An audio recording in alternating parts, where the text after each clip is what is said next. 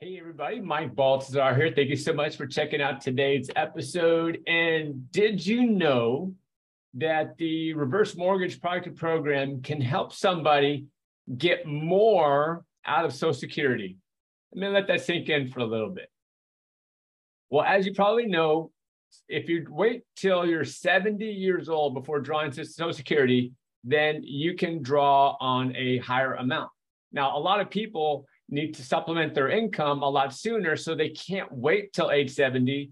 And by drawing out sooner, they're not getting as much as they would have had they waited. Now, one of the cool things is for those that are eligible for a reverse mortgage, a lot of times they can leverage their home's equity to position them to wait a little bit longer. So instead of needing to draw out sooner because they need to get by in life, they can use the reverse mortgage to supplement that income and again, delay, receiving Social Security until a later date. Now, this is a great conversation to have with your financial planner, your family, whoever it is.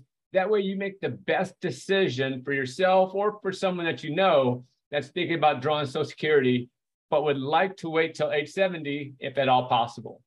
Reach out to me anytime if you have any questions about this or something else reverse mortgage related. Happy to help. Have a fantastic day.